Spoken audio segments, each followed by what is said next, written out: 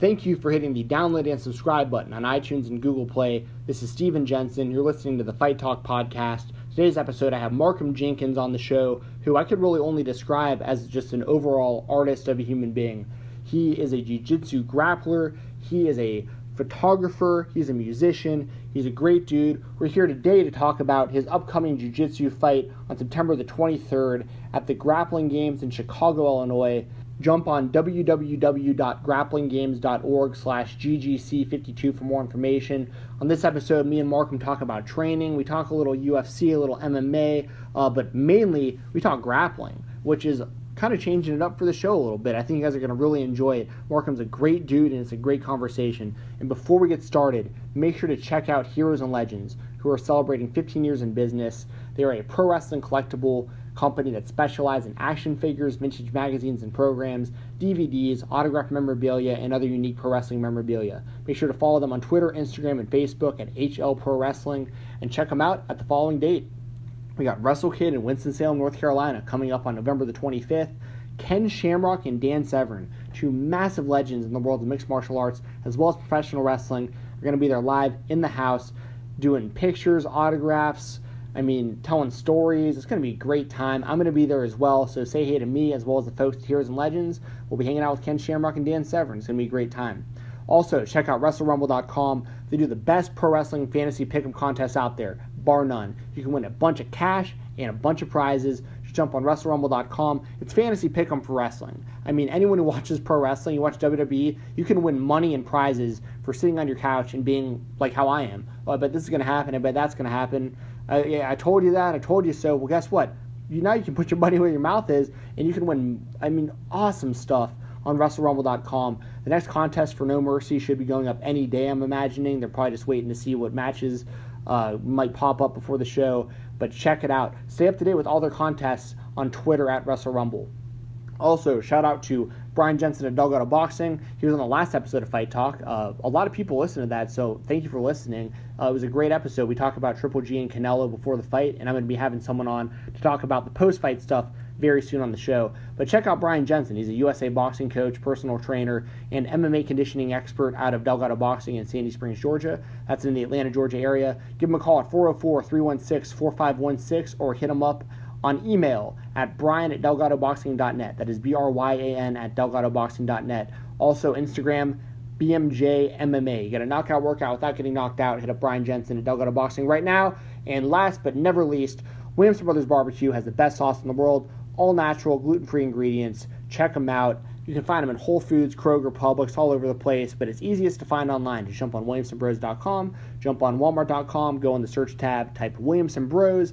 It's super easy. They're a family-owned business that buy local. I can never say enough good things about them. Their sauce and all their products are delicious. They even have 3 physical locations in the Atlanta, Georgia area, so check it out yourself. So once again, thank you to Williamson Brothers Barbecue for being a part of the Fight Talk podcast. With that all being said, kick back, relax, and enjoy this conversation with my buddy Markham Jenkins talking about some grappling here on the Fight Talk podcast.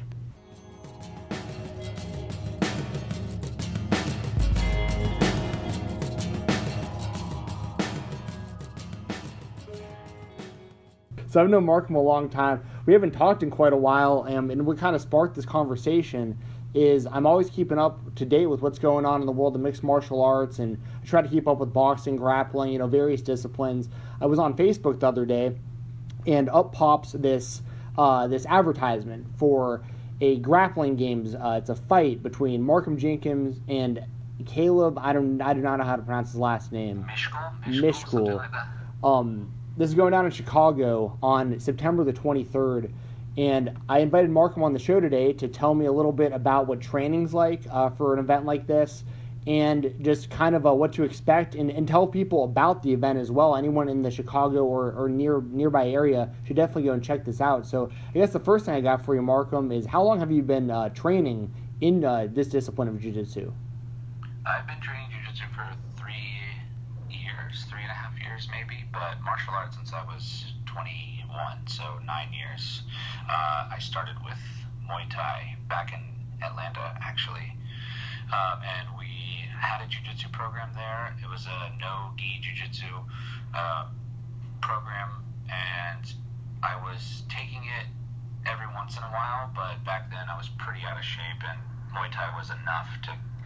It was at the beginning I didn't really understand how much more beneficial Jiu-Jitsu would have been if I would have started back then as opposed to Muay Thai. Not to take anything away from that discipline, but knowing what I know now, I wish I had always been a grappler. But they both are awesome. And basically I fell into it because I'm half Brazilian, half American, and spent many years in Brazil, and definitely have a very strong cultural background.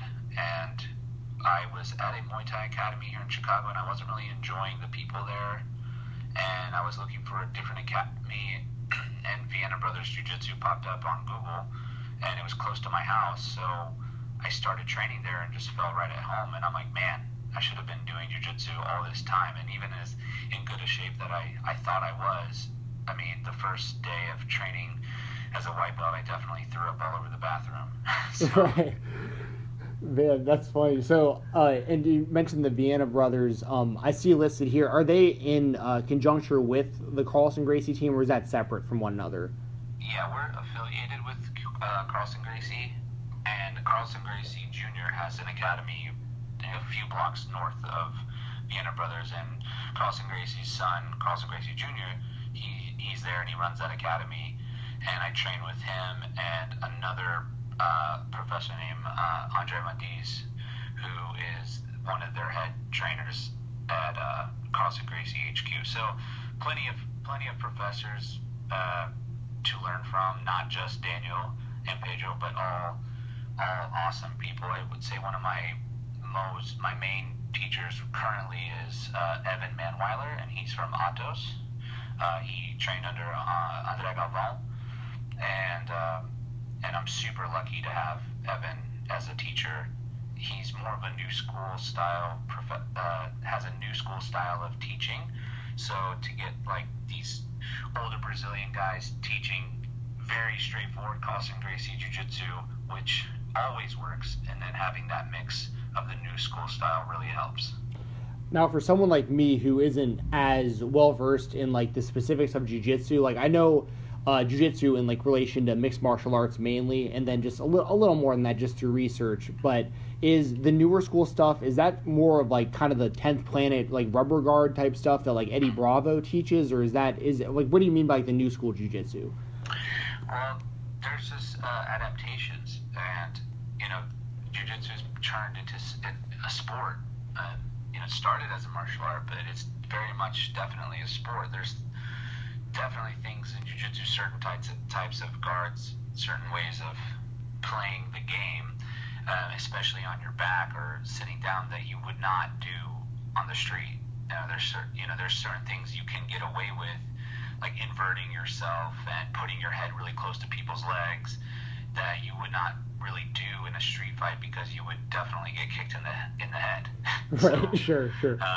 That's kind of what I mean by new school, and just taking those tried and true basics and just shifting the way you would perform them. So a really easy example is there's a position called knee on belly, which you would put one of your knees on a guy's stomach and control him with both arms, one controlling his shoulder, one controlling his knee, and putting pressure on one knee on his belly. Usually you do that by bringing the shin completely parallel with the guy's stomach. In the new school way of doing knee on belly, you would put your shin perpendicular to the guy's stomach, almost like the top of your knee where his sternum is, and the bottom of your shin where your ankle would be against his stomach. So you can hold him tighter and be closer. In a street fight, the original knee on belly would be much more effective because you would keep your head far away from the guy's punching distance. It's hard to explain without visual representation, but oh no, I follow you. But the basic idea being that you can do it this way because it's more practical in the sense where like you don't have to be worried about getting punched in the face in this scenario. So there's a better, more effective way of doing it within the game of jiu-jitsu, the sport of jiu-jitsu. Exactly. Gotcha. Now you mentioned it being a sport, and it absolutely is. I'm subscribed to UFC Fight Pass. And occasionally I watch the Eddie. I think it's the EBI, the Eddie Bravo Invitationals. Right. I've watched what's the other company that does it? Flow Grappling, I Pro believe. grappling. Yep. Right. And they've all adopted, I believe it's a unified rules now, so it even makes it even more so of a sport. And is that what you participate in? Is it one of those scenarios where there has to be a winner at the end of the day, or can you still fight to a draw with certain promotions and companies? I don't know how that works still. Depending on the tournament, depending on the style or who's putting on, you can definitely draw. But for the most part, there's always going to be a tiebreaker. If it's submission only, which means there's no points awarded for any sort of positional advantage, then it can like the fight that I'll have on Saturday is based on submission attempts or submission. So if no one gets submitted, it's whoever tried to submit more than the other. Whoever had more took advantage of more attacking than the other guy. So that's how they'll decide who will win and who will lose, is based on who tried to submit more often, to keep the pace moving and make it interesting. Because if you don't put an emphasis on the submission, then there's going to be a lot of holding, a lot of just delaying the match, resting, slowing things down, and it becomes boring and no one wants to watch that. Right. So, just it does vary from association to association how they decide how they deal with tie breaking. There is a very famous fight between Marcus Buchecha Almeida, one of the greats, the new greats. I think he's 28 years old, and Roger Gracie, who's comes right before him, and they fought, and I think they're about 10 years apart in age, and they called it a tie the first time. No one got submitted, but they felt it was very evenly matched. So it's kind of, like I said, depends on the association. Sure. Well, and I like that rule, that kind of rule set that you just said, though, where, because I understand both sides of it, though, like from like a purist standpoint, like I guess in an ideal situation, if you're looking for like the best overall, like who is the best at this discipline of jiu-jitsu, and give it like the full time, like there's no time limits, nothing like that, or even like an hour time limit or something like that. It's that I think is the purest way to like really get to the bottom of like the actual discipline of it, but it's unesthetically appealing. Like very few people are going to want to buy a ticket to watch something where like for someone like you and me, it might be really interesting to watch two guys. Well, it looks like they're not doing a whole lot, but you also know in the back of your mind it might take 15 minutes for them to move position, and like then there's a definite talent to that. But for like for someone like me or you, for trying to get people to come out to like grappling games, for instance, in Chicago on September the 23rd, you know that there's going to be more action, and if you're a fan that doesn't really know so much about it, even, it's still going to be entertaining for you to watch. Exactly.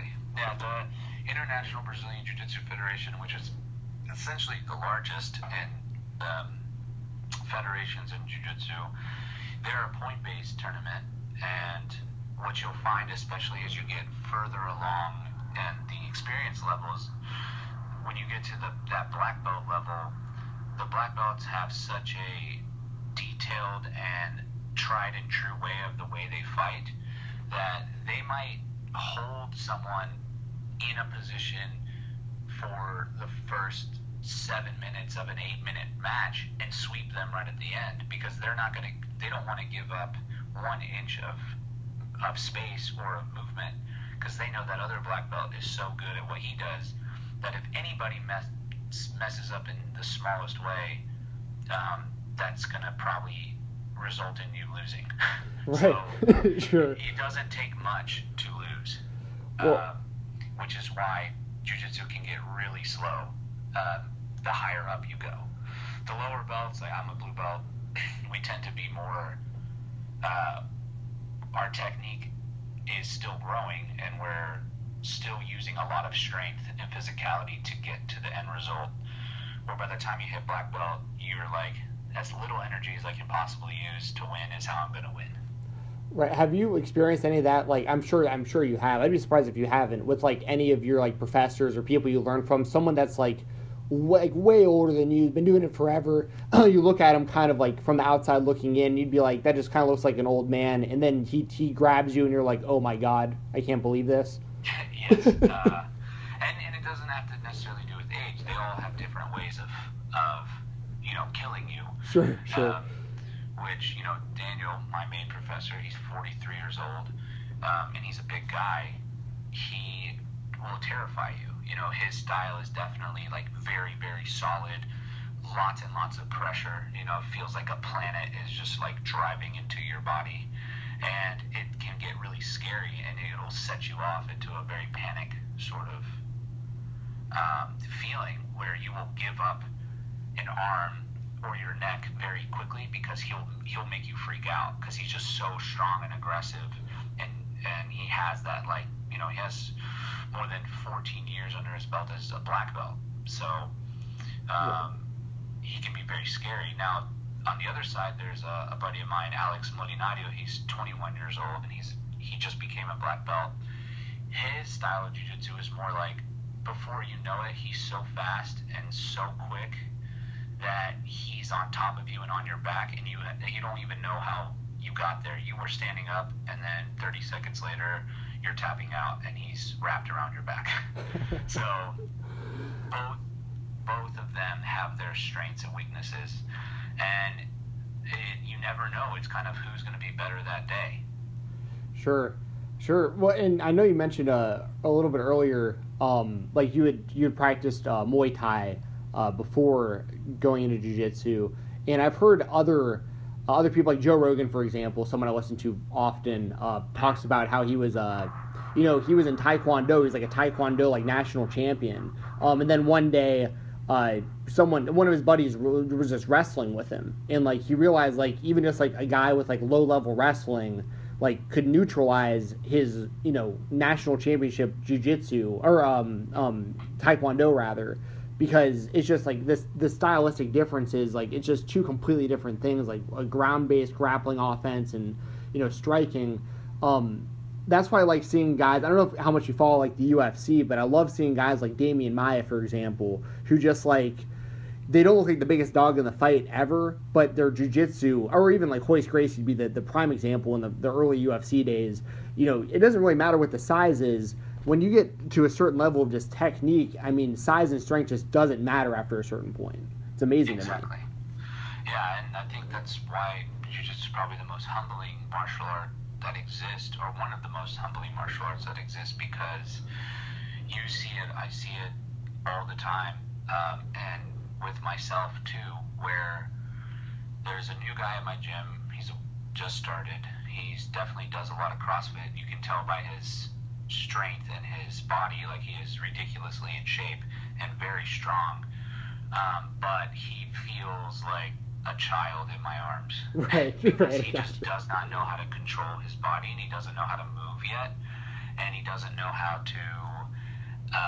He doesn't have posture. He doesn't have the ability to not be. He can be broken down so easily, and all of that strength is just used against him until he learns how to maintain his stability. And we have an innate ability, as young as toddlers. You'll see two toddlers punch each other. Like, no one taught them how to do that. They just do it. Right. They know that their fists can be used as weapons if they swing them. And it's like a primal, instinctual thing. But you put a human on his back on the floor, and he has no idea what to do. Like, you don't naturally know how to get back up. You have to be taught that. So that's why I think Joe Rogan even will tell you that all of that experience of knowing how to kick and punch, if you fall down and you don't know how to get back up, you're screwed. Right. And I even have made that argument, like, for UFC fights or any mixed martial arts organization, Bellator, whatever. Like, even in pro MMA, it's kind of the same as, my feeling on like the purest form of like jiu-jitsu. Like, if you were to have like no rounds and all that stuff, but like in the UFC, I know it isn't fun to watch somebody just take somebody down and lay on them for 5 minutes, like, and just like win around that way if they can. But at the same time, like, I don't think that there should be stand ups in the UFC. Like, I don't think that it's up to the referee to let a guy up off of his back if you, like, as part of the fight. Like, if you can't get off your back, like, you're not as good at wrestling as the other guy, and wrestling is part of mixed martial arts. So, like, if the guy can take you down and lay on you, he can take you down and lay on you. It's on you to figure out how to get back up. Exactly. I think it's, I've seen a trend in UFC lately where they're not choosing guys that are master in jiu-jitsu, because I think most people in mainstream entertainment, they want to see blood. Right. They want to see that sort of thing happen. So the average person might get bored, and you could lose ratings, and that's all fair when you're trying to monetize something. But to me, what's more interesting is seeing those tiny details, and you might wait an entire round to see something awesome happen, but you'll remember that one awesome thing. You'll remember that guy getting choked out. You'll remember that guy getting his back taken easily, where punches and kicks, it's like you see it all the time. Yeah, I agree. Or watching someone get out of a guillotine is cool too. Seeing someone defend that is really interesting as well. Yeah, and that's another thing that I don't think, like, I know, like, hardcore fans definitely notice it, but, like, I doubt the casual fans do, where, like, I've seen people, like, in guillotine chokes, like, someone's got a guillotine on the opponent, and they might be in a position where they're kind of, once again, this is very tough without any visuals, but almost not a sprawl, I guess, almost like laying on their back trying to pull off a guillotine. Like, they're not going to be able to pull the guillotine off in this position, most likely, but, like, neither guy's really in trouble. They're both kind of in the same spot, but I'll see the referee stand them up sometimes. And, like, the reason I think it's a problem is because, for one, you never know, like, if someone's got you in a front face lock, like, how do you really let somebody out of that?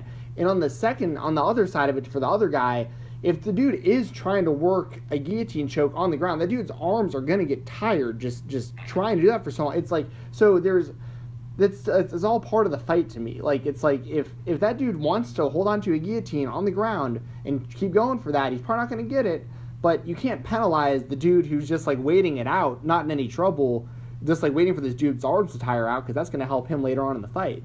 Right. So it's just wild. That happens to me all the time.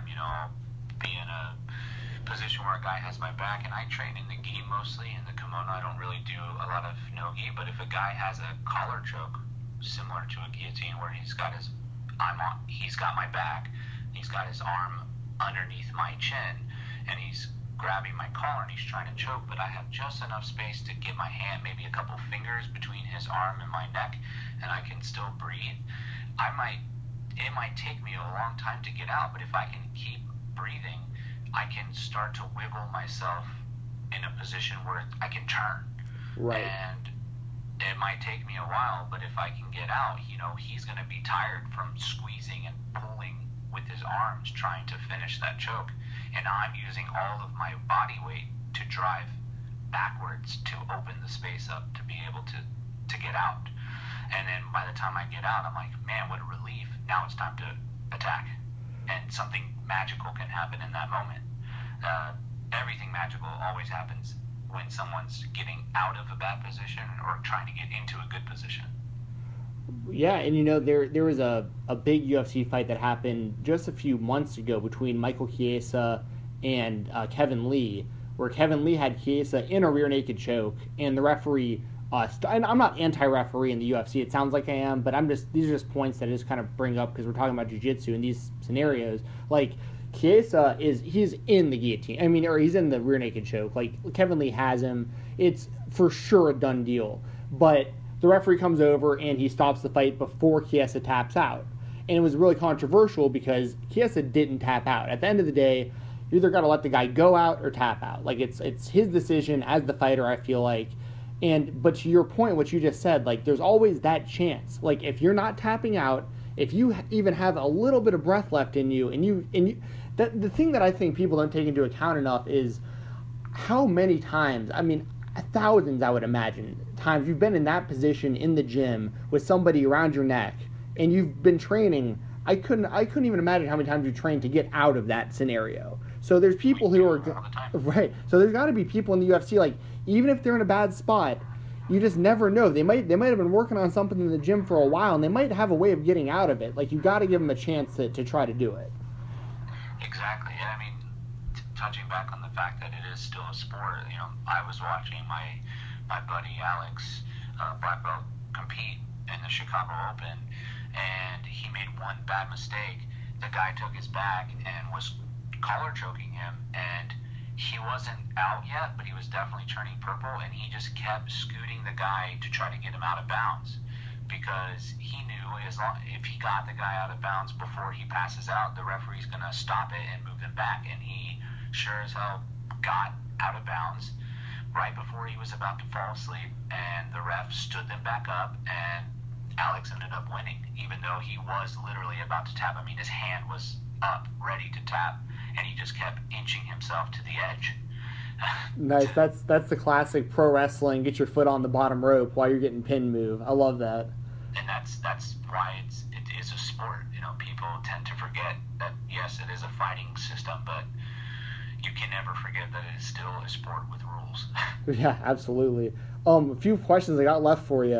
You mentioned your training and the people you train out there with out in Chicago, Carlson Gracie team with the Vienna brothers.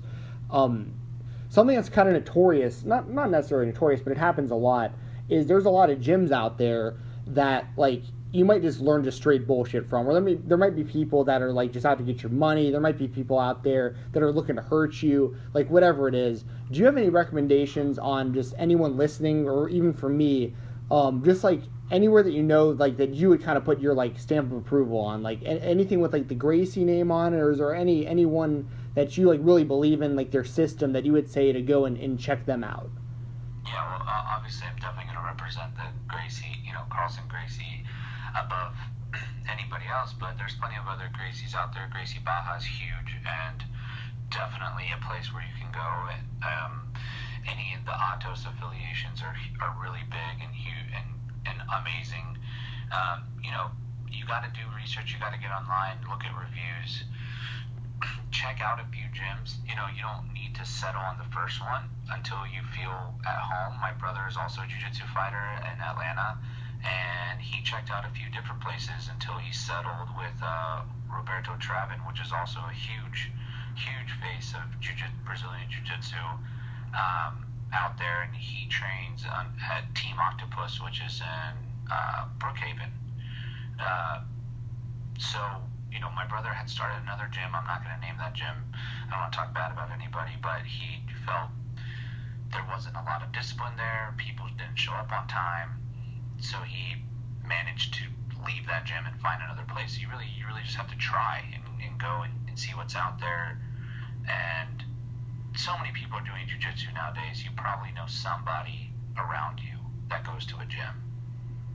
Right. Very true. And all good stuff, man. One last time before we get out of here, where can everybody find you? Like, any kind of social media you want to plug? And, of course, make sure to check out Markham Jenkins at the Grappling Games in Chicago on September the 23rd. Check that out at www.grapplinggames.org/GGC52. Exactly, yeah. Markham Jenkins. You can find me on Facebook, markhamjenkins.com for my photography. If you're interested in checking that out, I do a lot of jiu-jitsu photography as well. That's about it. Awesome. Well, Markham, thanks a lot for coming on the show today. I'm going to have this uploaded within probably the hour, and I'll tell you where to find it so you can listen yourself. All right. Thank you so much. Awesome. See you, buddy. All right, everybody. That was Markham Jenkins once again. Make sure to check him out at the Grappling Games in Chicago on September the 23rd. Check it out at www.grapplinggames.org/GGC52. And what a great dude. It was great catching up with Markham today. Like we mentioned, I've known him for a long time. I mean, over a decade. And, he moved up to Chicago to do music. We talked a little bit before the podcast about that. He's a great musician. So make sure to check out his music. Make sure to check out his photography as well. He's a multi-talented guy. Obviously, just an overall artist of a human being. I mean, between the art of jiu-jitsu, the photography, everything else that he does, the music. Great dude. So once again, thank you, Mark, for coming on the show, bud. I really appreciate it. Make sure to check me out on Twitter at @FightTalk_. That's at FIGHTTALK_. Got a Facebook group as well. Just search @FightTalk_Podcast. Make sure to subscribe on iTunes and Google Play. This is so important. It really is, because it just really helps the podcast out more than you guys understand. It helps out so much that I'm going to give you guys free stuff just for subscribing, rating, and commenting on iTunes. And if you can do that on Google Play too, that'd be great.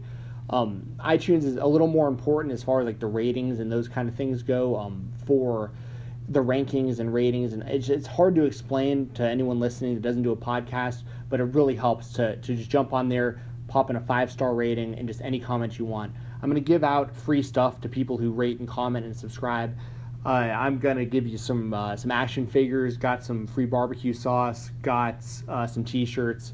So I got a lot of free stuff courtesy of my sponsors that I'll get to right at the end of the show. But please help support the podcast. And please support it by jumping on whatamaneuver.net, checking out the merchandise as well. I have t-shirts, hoodies, tank tops, anything you can think of. I have multiple designs on there now, every color you can think of. If there's something you're looking for that you can't find, just hit me up and let me know. The people over at whatamaneuver.net do a great job, and we're always willing to accommodate you. If you support the podcast, we support you. So just hit us up and help support the podcast. I can't stress it enough. The only reason that I do any sort of merchandise or just push people to subscribe and to rate and that kind of stuff is because it keeps the podcast free for the listeners. Because it isn't a free thing for me to do, which I don't mind. I love doing this show. I love doing it for me. I love doing it for you guys. But so that you guys never have to pay to listen, which I would never in a million years want you guys to do or expect you guys to do, that's the kind of stuff that keeps it free. So that's just full disclosure. So all the free stuff you can get for subscribing and rating and stuff, though, is courtesy of my sponsors. So I'm going to mention them right now. We're going to get on out of here. So special thanks once again to WrestleRumble.com, Heroes and Legends, Brian Jensen at Delgado Boxing, and Williamson Brothers Barbecue. Thank you very much for listening, and I will be back soon.